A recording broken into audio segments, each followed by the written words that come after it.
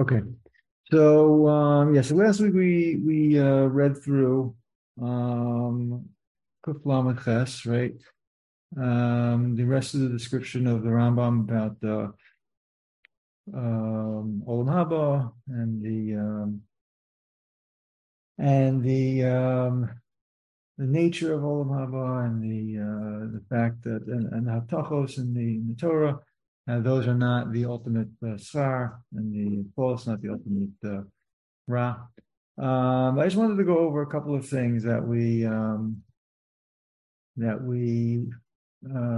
passed by last time. I want to focus on a couple of the points from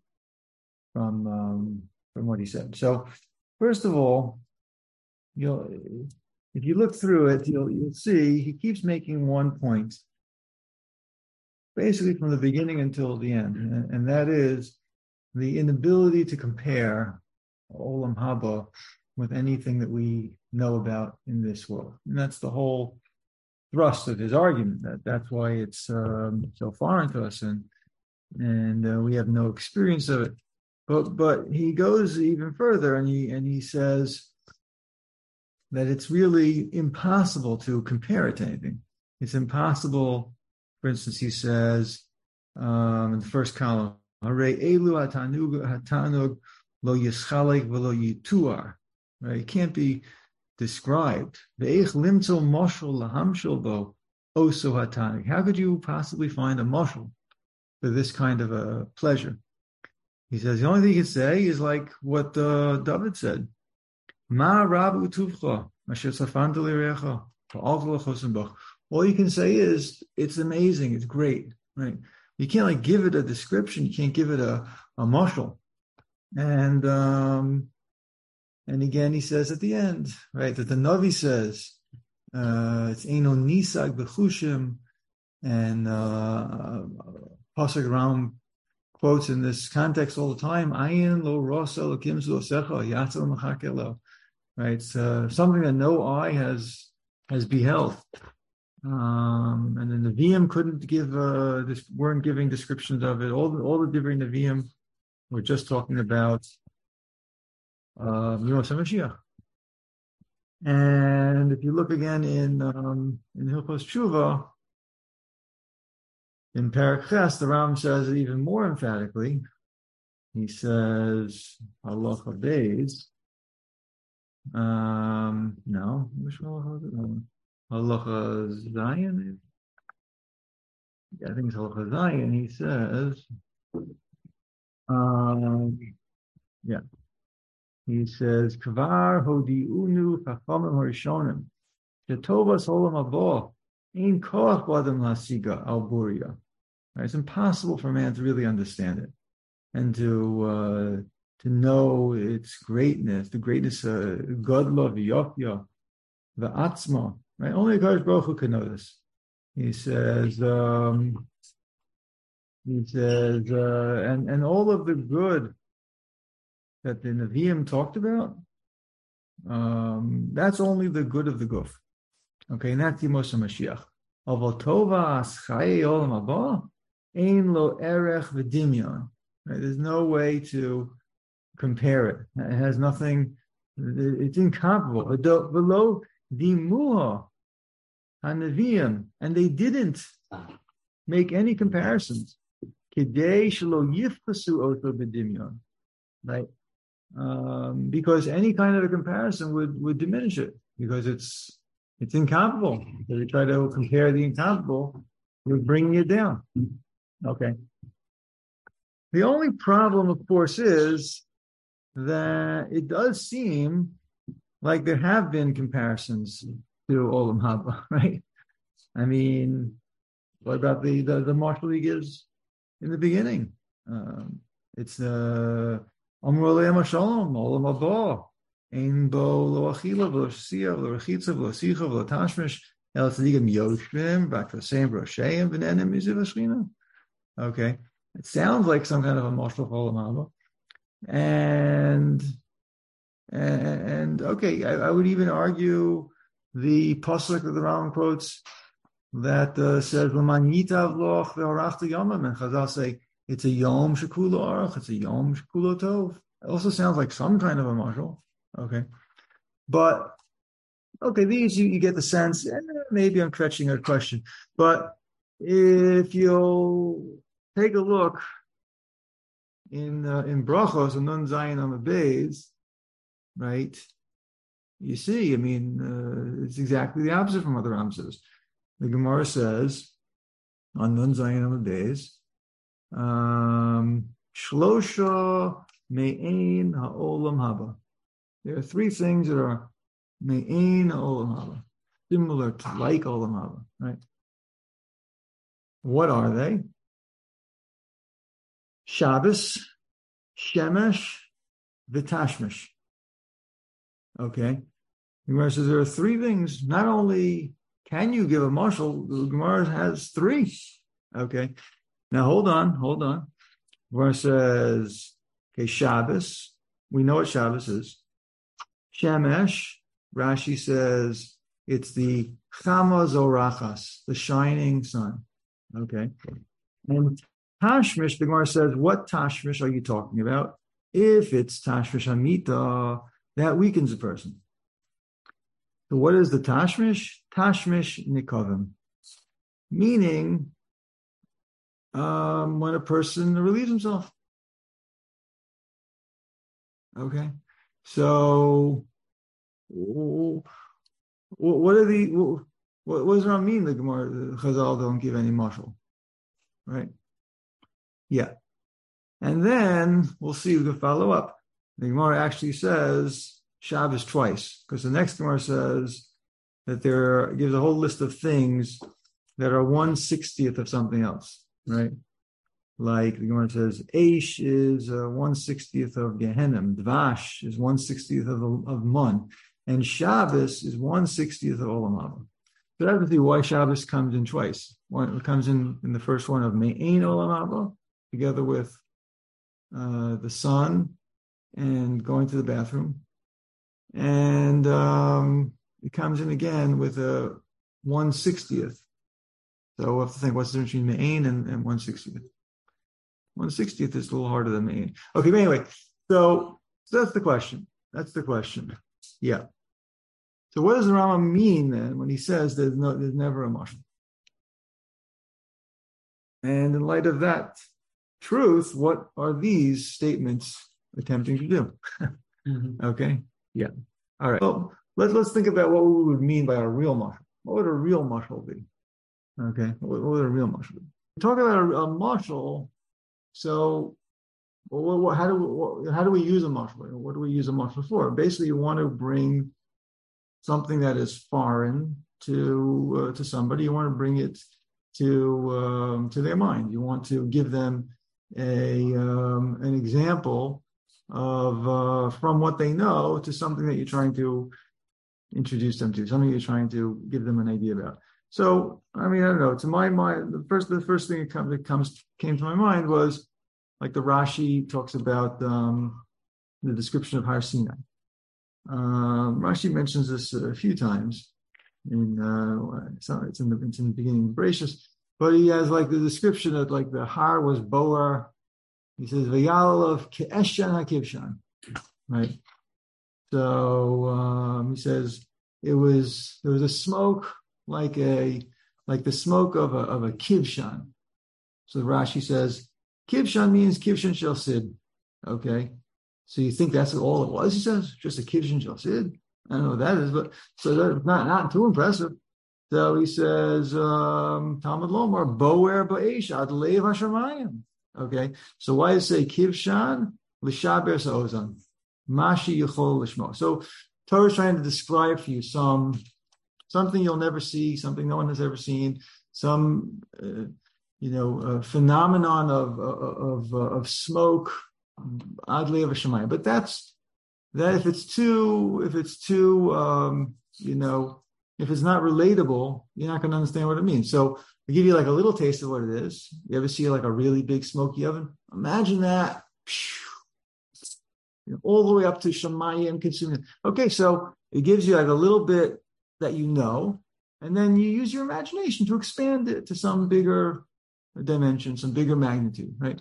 But you got to have something in common with the nimshal. There's got to be some commonality if I want to give you a mashal for the effect to work, right? So in that sense, the Rambam said you can't really have a mashal about Olam Haba. There's nothing that we can really positively point to and say, this experience, it's this experience more. And we don't have any experience like that. So I can't, let's put it this way, I can't like pinpoint or isolate an actual experience and tell you it has that, it's that experience plus. It's like a kivshan ad lev Hashem, right? Because we don't have any of that experience. That's what Ram emphasizes over and over again, right? So what are these mashalim trying to do? What are they doing? So I think over here, you want to pick one and think about it? Yeah. They could be describing how two different worlds of ourselves. Well, let's take the ones in the Gemara. So the Gemara, what the Gemara could really be doing over here when it's giving these mashalim, it's trying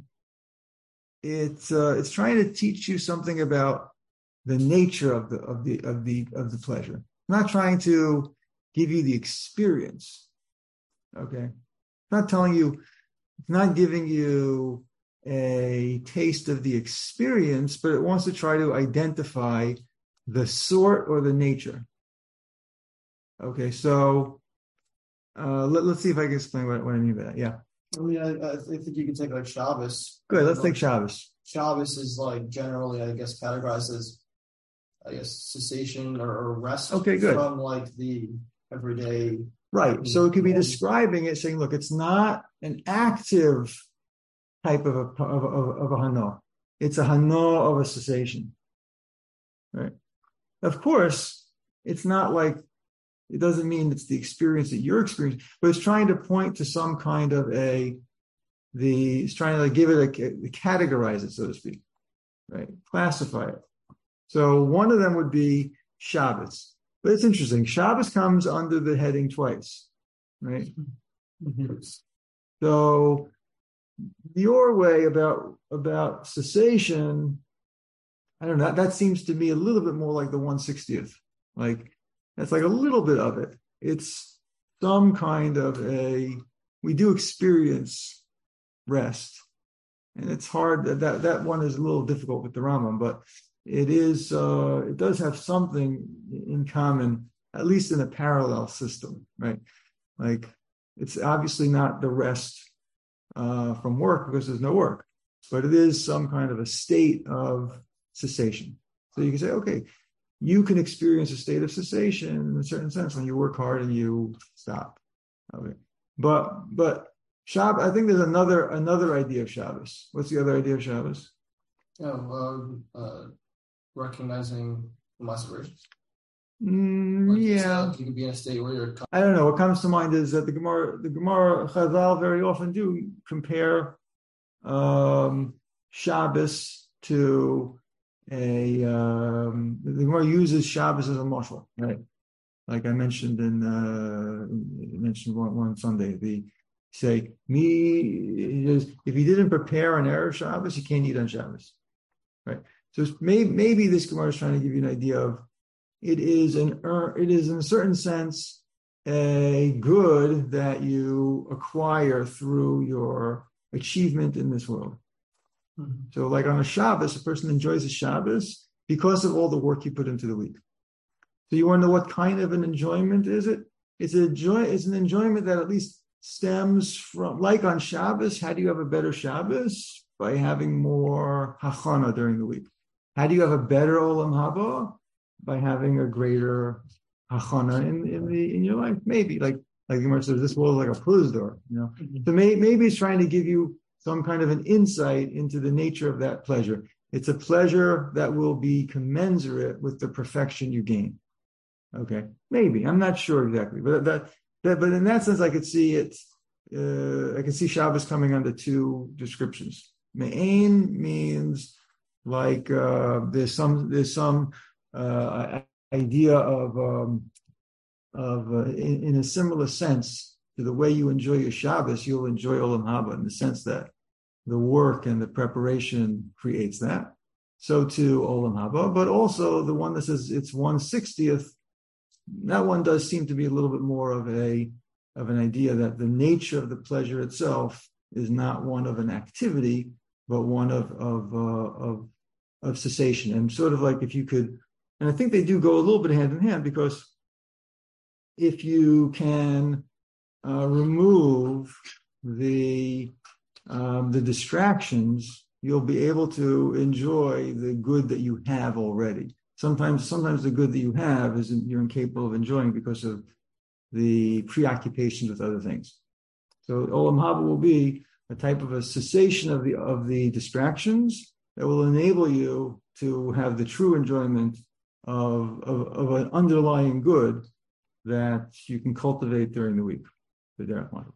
Okay, and the mashal of the shemesh, I think, is also trying to indicate when a person enjoys the sunlight, it's not an action, it's not an enjoyment of activity, it's a certain enjoyment of being from an outside influence, from your state is altered, your state is improved, your existence is different in a positive way because of a hashpah of a source of good. So trying to, like, you know what I'm saying? It's trying to give you an idea, but again, it's not saying the warmth you feel from the sun is a mashal for the pleasure of Olam Haba. You know what I'm saying? It's not telling you that. It's saying the way that just like a person can be improved and in a state of enjoyment simply by not moving and receiving an influence, the derech mashal like the sun, so too there is a state of enjoyment of the soul that is dependent on nothing other than hashpah of a good. You hear the chilek I'm saying? Mm-hmm. You say yes? Yeah. Good. And then the last one is very funny, right? How would you describe the last one? Yeah. I think it's like you said before. It's it's relief. Relief, right? It's a relief. There again, all of these things are like indicating that there's something that prevents you from having a pleasure. There's something that prevents you from enjoying the state that you naturally should be in. So the pleasure of the relief means I'm not enjoying it's allowing you to have a certain recognition of what is to enjoy what you actually have. We'll have to think about that a little more. But again, it doesn't mean that feeling of pleasure that you have when you relieve yourself is the feeling of pleasure, but it's trying to express to you an idea that sometimes the pleasure comes from removing just from the relief of the stress of a situation of an internal pressure. And the truth of the matter is, it is like an internal pressure in the mind and the psyche and all of these things. Okay. So that's what the Rambam means. Even though Chazal give mashal, they're trying to give more mashal to put a person intellectually towards what the nature of the pleasure is, as opposed to a mashal of saying this pleasure that you've experienced is magnified in Olam Haba. Right? Like to say it's like the feeling of love, or a feeling that would be the derech mashal they couldn't do. I was saying that psychological joy you're having is going to be actualized in a greater level. That's not linear, right? Like you feel when when your child is born. None of these things are going to that would be like a mashal. Okay.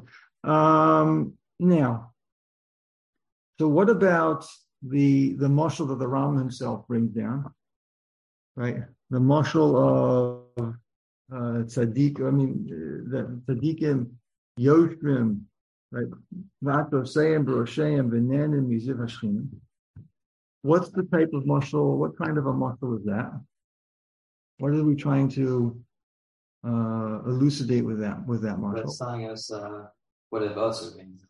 Exactly. That's really telling you the condition of the experience, right? What is responsible for that experience? What's responsible for that experience is the fact that you remain in an existence of your das, right? Atrosayim Baroshayim, I think, is the essential part of that, right? That kiyum hanefesh v'kiyum mutzkala v'yotza ki v'hu davar echad. So that is explaining what's the substance of that, what's the nature of that experience. And we'll come back to that one in a minute. I want to elaborate on that idea. But the last one, also the one that the Torah mentions, is really, I guess, the best mashal is the one the Chazal interpret, that we say it's a Yom Shekulo Tov and Yom Shekulo Orach. Okay, it means to say that it means to say Kulo Tov. What's Kulo Tov mean? Kulo Tov means it's an existence that has no deficiencies. Because Ra, Tov is existence, right? Tov is created, is yesh, and Ra is absence. Ra is deficiency. So it's a state of existence. We can't say about this world it's Kulo Tov. There's Ra and there's Tov. Maybe the Ra is necessary, right? But it's not exclusively Tov. So only a non-physical existence, really, we can talk about to say that an existence that doesn't have any needs, doesn't have any deficiencies. That's there's no achila, no shia. So then that's Kulo Tov. And what's Kulo Orach?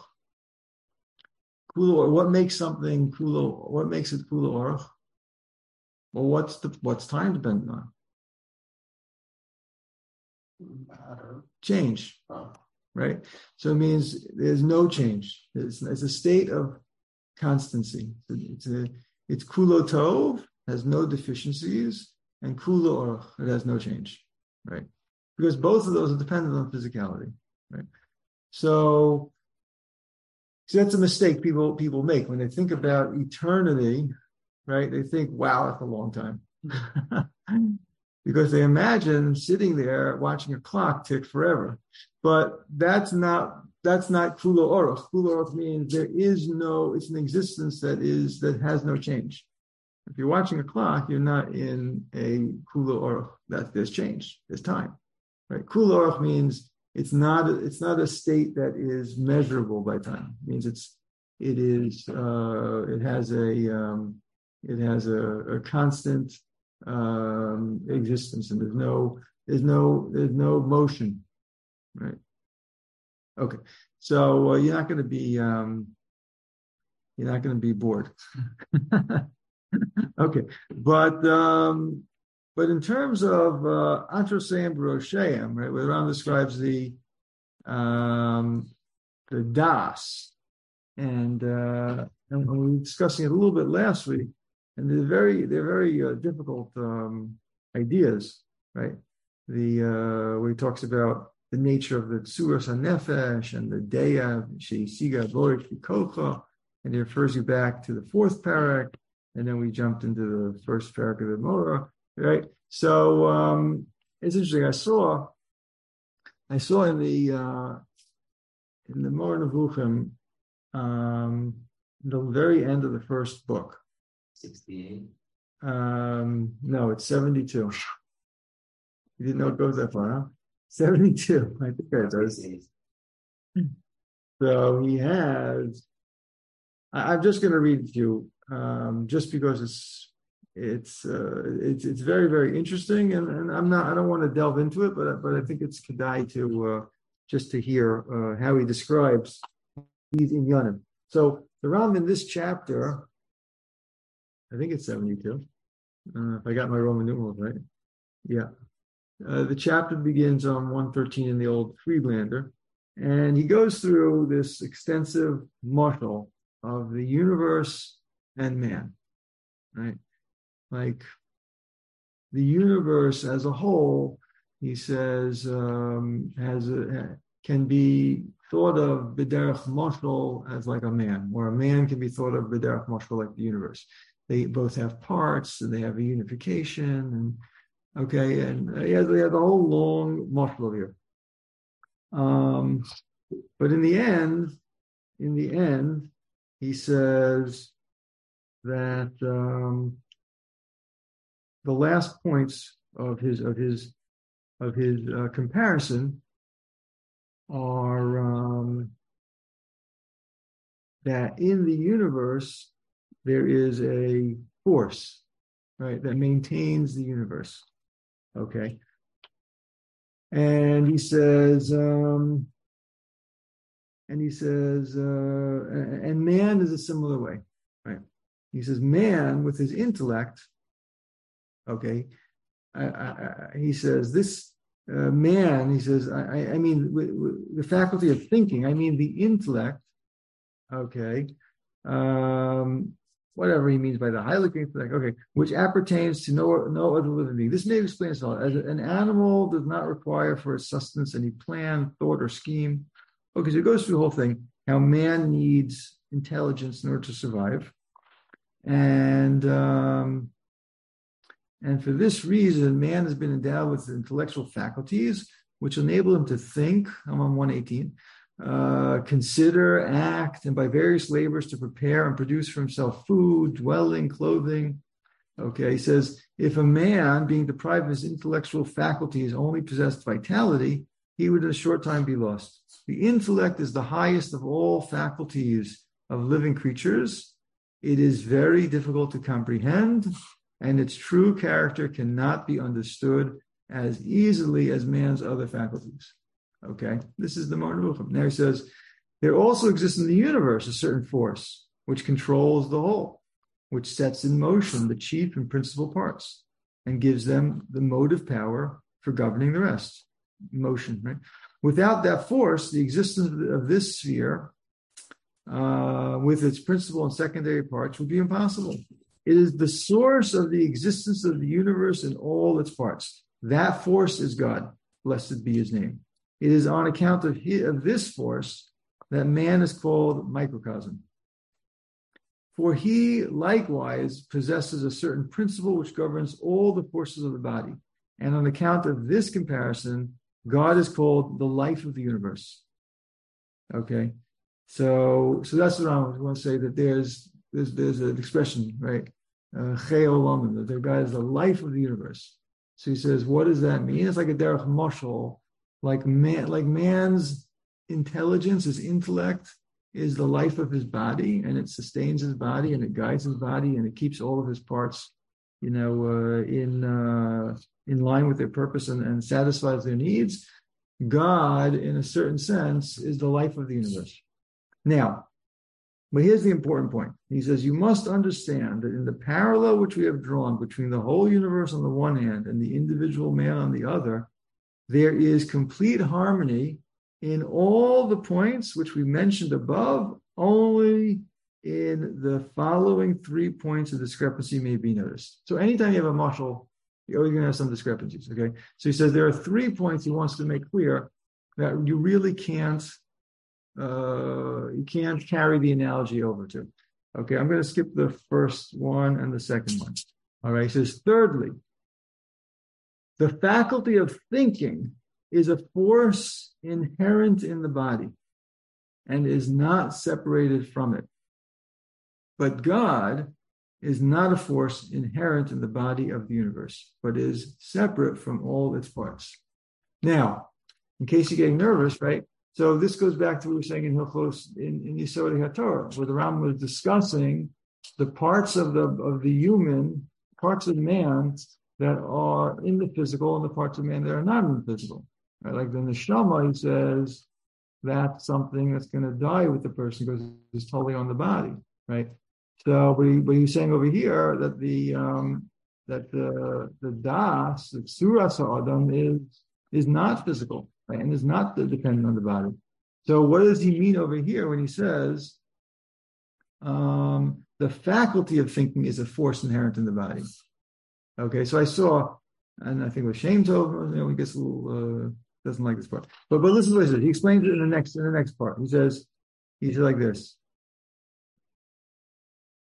He says like this. So he says, but his main point over here is that God is not a force inherent in the body of the universe. That's like pantheism, but is separate from all its parts. How God rules the universe and provides for it is a complete mystery. Man is unable to solve it. For, on the one hand, it can be proved that God is separate from the universe and in no contact whatever with it. But on the other hand, his rule and providence can be proved to exist in all parts of the universe, even in the smallest. Praised be he whose perfection is above our comprehension. It is true, we might have compared the relationship between God and the universe to the relation between the absolute acquired intellect and man. Okay, that's the seichel hanikne. Okay, in other words, it is not a power inherent in the body, but a power which is absolutely separate from the body and is from without brought into contact with the body. The rational faculty of man may be further compared to the intelligence of the spheres. But the intelligence of the sphere, okay, let's skip that part. He says, we have therefore preferred to illustrate the relationship of God to the universe by a simile which is clear and which will not be contradicted in any of the points which we have laid down by us without any qualification. The opposition can only emanate either from an ignorant man who contradicts truths, even if they are perfectly obvious, just as a person unacquainted with geometry rejects elementary propositions which have been clearly demonstrated, or from the prejudiced man who deceives himself. Those, however, who wish to study the subject must persevere in their studies until they are convinced that all our observations are true, and until they understand that our account of this universe unquestionably agrees with the existing order of things. If a man is willing to accept this theory from one who understands how to prove such things, let him accept it and let him establish it on his arguments and proofs. But basically, he says the proof of when he talks about the he says the idea of man's acquired intellect, okay, the idea of the acquired intellect, which is separate from the body, he says, is that's a subject of deep study and research. The proof of their existence, though correct, is abstruse and includes arguments which present doubts, are exposed to criticism, and can be easily attacked by objectors. That's why he says, when he wanted to pick a mashal, he took the intellect that he considers to be a power within the guf. But the point is like this. He's saying there is a faculty of thinking that is tied to our brains. Okay? And he chose that one in his mashal because that's incontrovertible. And everybody knows that. And you can prove that clearly to anybody who has a brain, right? And uses it. But in reality, he says the real mashal would be the abstract, the non-physical element of the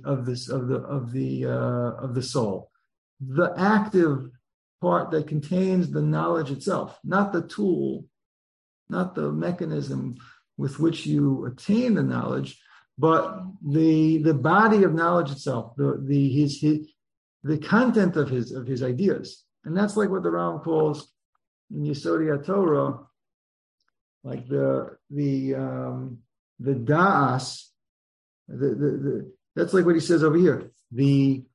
What he calls over here, the kiyum hanefesh b'kiyum muskala v'yosehu v'hi davar echad, right? The knowledge that he has that is one with his nefesh, okay, or like he says in Yesodi HaTorah, he calls it, I think, the Yeah.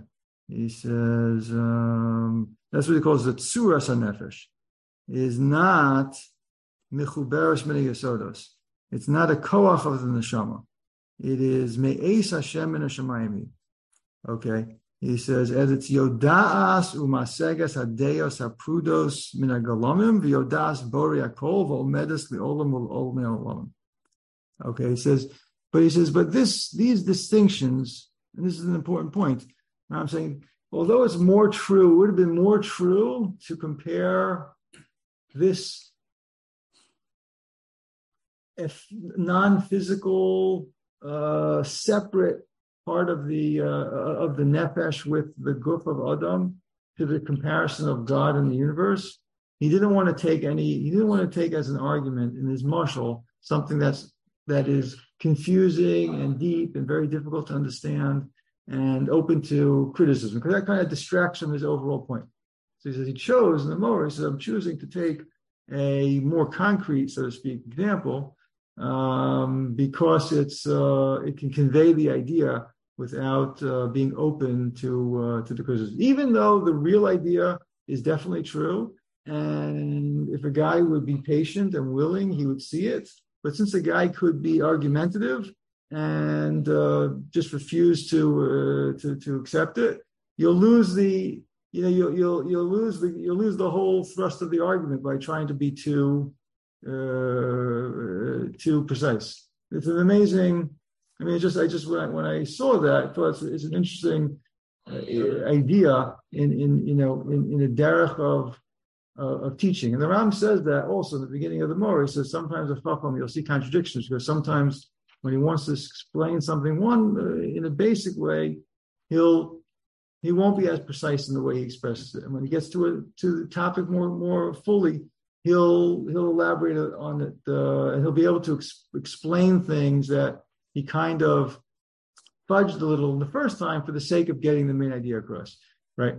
But so I just thought it's an interesting point on its own, just to see how the Rambam explains the proper way to express an idea, and you have to think into the success of your argument, and sometimes you have to pull back and be a little less precise for the sake of the general concept, but also because he's acknowledging in these few paragraphs that the real idea of what we mean by the soul, the nefesh, ha'adam, that is completely unattached to the body and therefore not dependent at all on the body, is not a simple notion. It's not a simple idea.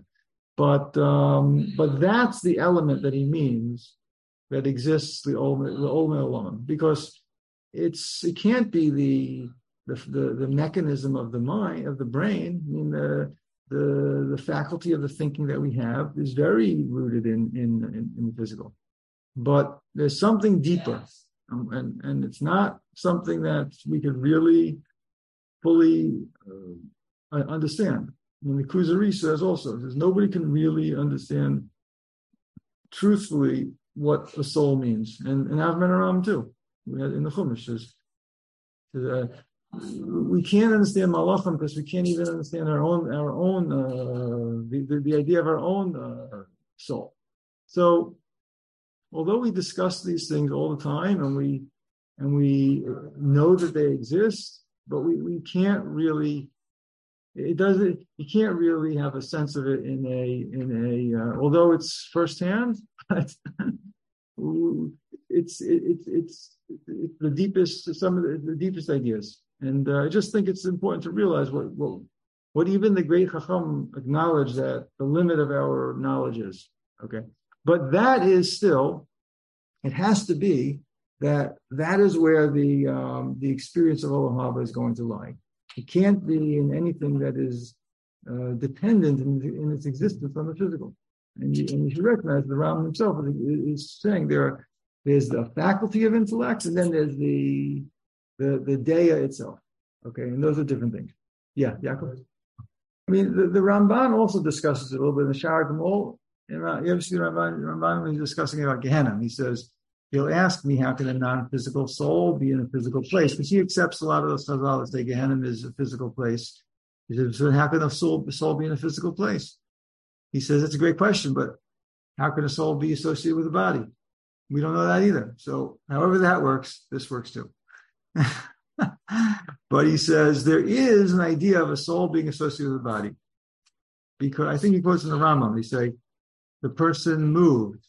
Right? And we consider like, he has some muscle there that we say, with the motion of the body, his essence is also considered to be in motion in some way.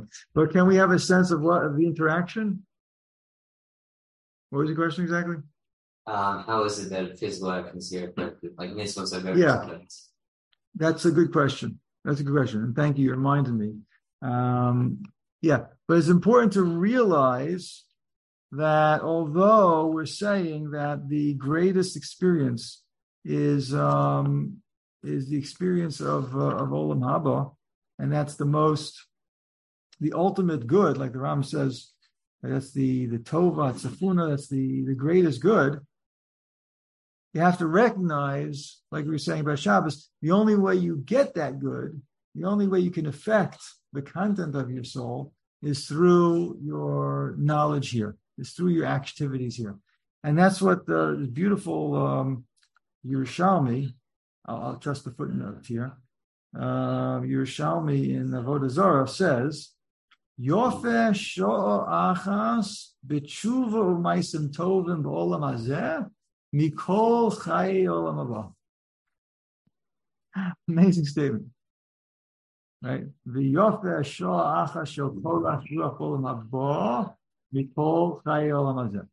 So we say, although chayei olam haba is the greatest state, but 1 hour in this world in tshuva and maisim tovim is incomparable to all of Olam Haba, because only through tshuva, maisim tovim here can you acquire Olam Haba. Okay, it's not exactly, Olam Haba is a good zach, but it's close. Huh? What is it? You know this one? Olam Haba is a good zach, learning Torah is the best zach. So it's similar. It has it's in line with that idea that Olam Haba is good as a state, but in terms of growth, there's no growth. So in a sense, we have that tension. We don't want to jump to Olam Haba. It's not like we're saying Olam Haba is so great, we should just get there. No. Sho'o achas b'tshuva u'maisim tovim b'olam hazeh is better than kol chayei olam haba. In the sense of growth, in the sense of acquisition, in the sense of gaining in your level. But on the contrary, it says Yofa Sho Acha Sho Korash Ruach Olam Haba Mikol Chayei Olam Hazeh. But the Korash Ruach of Olam Haba is greater than 1 hour, is greater than all of Olam Hazeh. Right? So you have to know what the value of each is. Right? The value of Olam Hazeh is to improve is to gain and to build your das and the faculty or the existence that will have the experience of Olam Haba. The experience of Olam Haba is incomparable to anything we have here. Yeah. Okay. So that was one thing that we did that we mentioned, that we went over last week. But there's one other thing that caught my eye last week. I wanted to just expand on it today, and that is in those Rambam and Hilchos Tshuva. Sorry, yeah. What's that? Yeah. What does it mean in the Erev Shabbos one? No, Yafasha Achas. Yafasha. Oh, very good. Let me hear what it's saying. What is it saying? Same exact lesson. Yafasha Achas Tshuva Hasatovim B'olam Hazeh. Okay, where is that in Pirkei Avos? Dalet Yizayim. Okay, very good. So in Hilchos Tshuva, so when the Rambam was discussing, like he discusses here, that if the good is Olam Haba and the Ra is Kares from Olam Haba, why are all of the brachos and klalos about the physical? So he's describing, right? We were discussing last week He says it in Cheilek, and he says it in Parak Tes, in Hilchos Tshuva, that those brachos are a means to attain the perfection of Olam Haba. And the klalos means that the means will be removed from you. But one funny thing he said kind of stuck out when I was reading it, but I didn't have a formulated thought on it. He says like this. He says, Vayishma, he says, this is in Parak Tes, Halacha Aleph. Okay. He says that you'll get, if you keep the Torah properly, then you'll have, then the Haftacha is that you'll get the physical success that enables you to be involved in Torah completely. And then he says, you'll be Kona two olamos. Okay. I can't find that line here, but 1 second.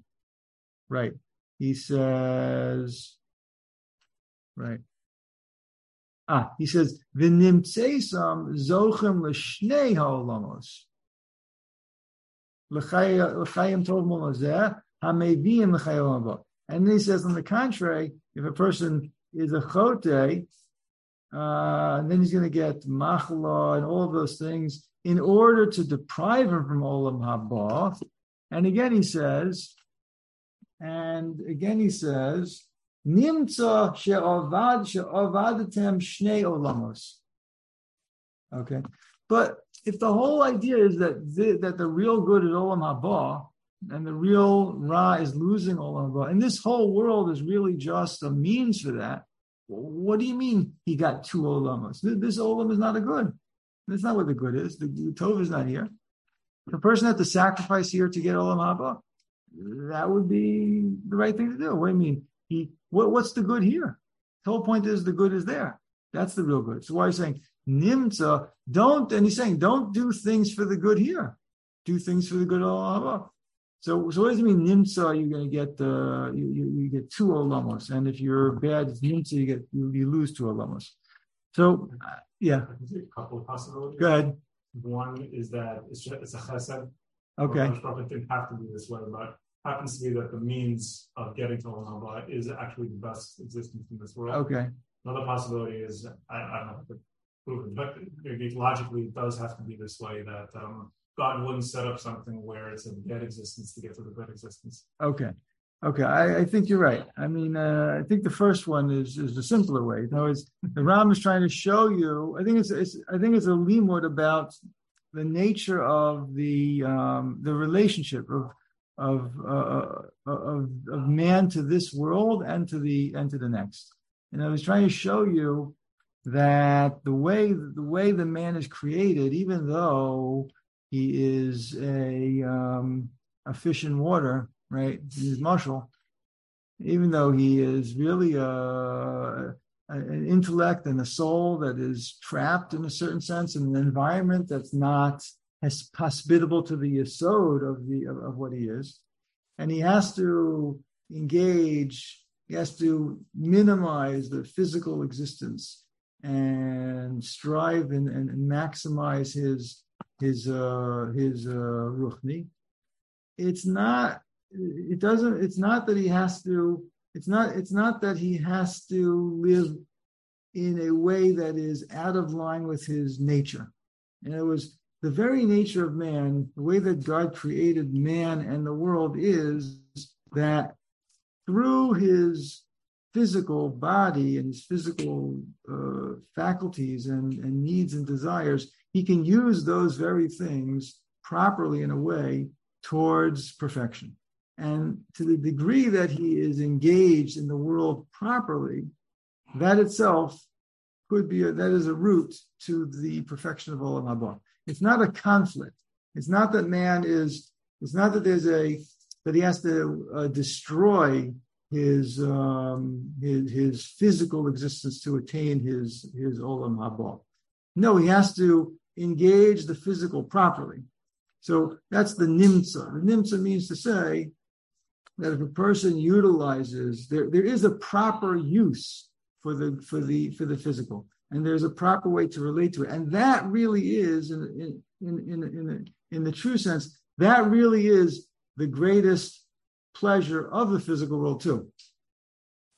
If he is able to, if a person has the wealth and the health, and he puts his energies towards what's really good, then he really has a very satisfactory olam hazeh too. That's the nature of man, that when he's pursuing what really is good for him, it will even satisfy his psyche and his physical needs. It'll be in line. It will not be like David said, it's part of the Chesed Hashem too, that the pursuit of the ultimate good, there is a certain unification of the overall person and his guf and his psyche and his neshama. If they're all in line, if the guiding principle is his highest element, there's also a satisfaction in everything else. But if a person is abandoning what he truly is and only trying to get the physical, then he becomes dissatisfied. But more than that, the Rambam is really saying it's a bris. That's part of the bris Torah. That if you misuse the physical and you turn it into its own end, that's part of the bris Torah. That you will lose the opportunity to utilize it for the good. You'll lose that. If you distort the means towards the good and turn it into an ends, you'll lose it completely. So that's why it is an element of hashgacha too. That's what he says. That's the idea of schar mitzvah, schar avera. It's a schar. It's not just a natural thing. It's part of the bris Torah. To the degree that the person pursues and desires, he will be rewarded with more opportunities. It's like if a person was in business, right? And the guy's a hungry entrepreneur, right? What would be the greatest reward to him if he showed that he was capable of doing the good work? The greatest reward would not be money, right? It'd be more opportunities, right? There'd be more opportunities to engage in that activity itself. So in that way too, we're saying the schar mitzvah means to say, if you really, what is the greatest reward of engaging in perfection? More opportunities to engage in it more fully, right? So that's the bris. That's part of the bris Torah. If a person expresses that with simcha, that he shows the success that he has in the limited sphere of his asiyas mitzvos, the schar is that he's given more opportunities to do what he values, what he has expressed the value in now. But if he takes those things and he uses them for in a distorted way, and then he loses he loses those resources, because he's wasted those resources. He's essentially wasted the resources, so he has no right to have them at all. So he loses two alamos. Okay.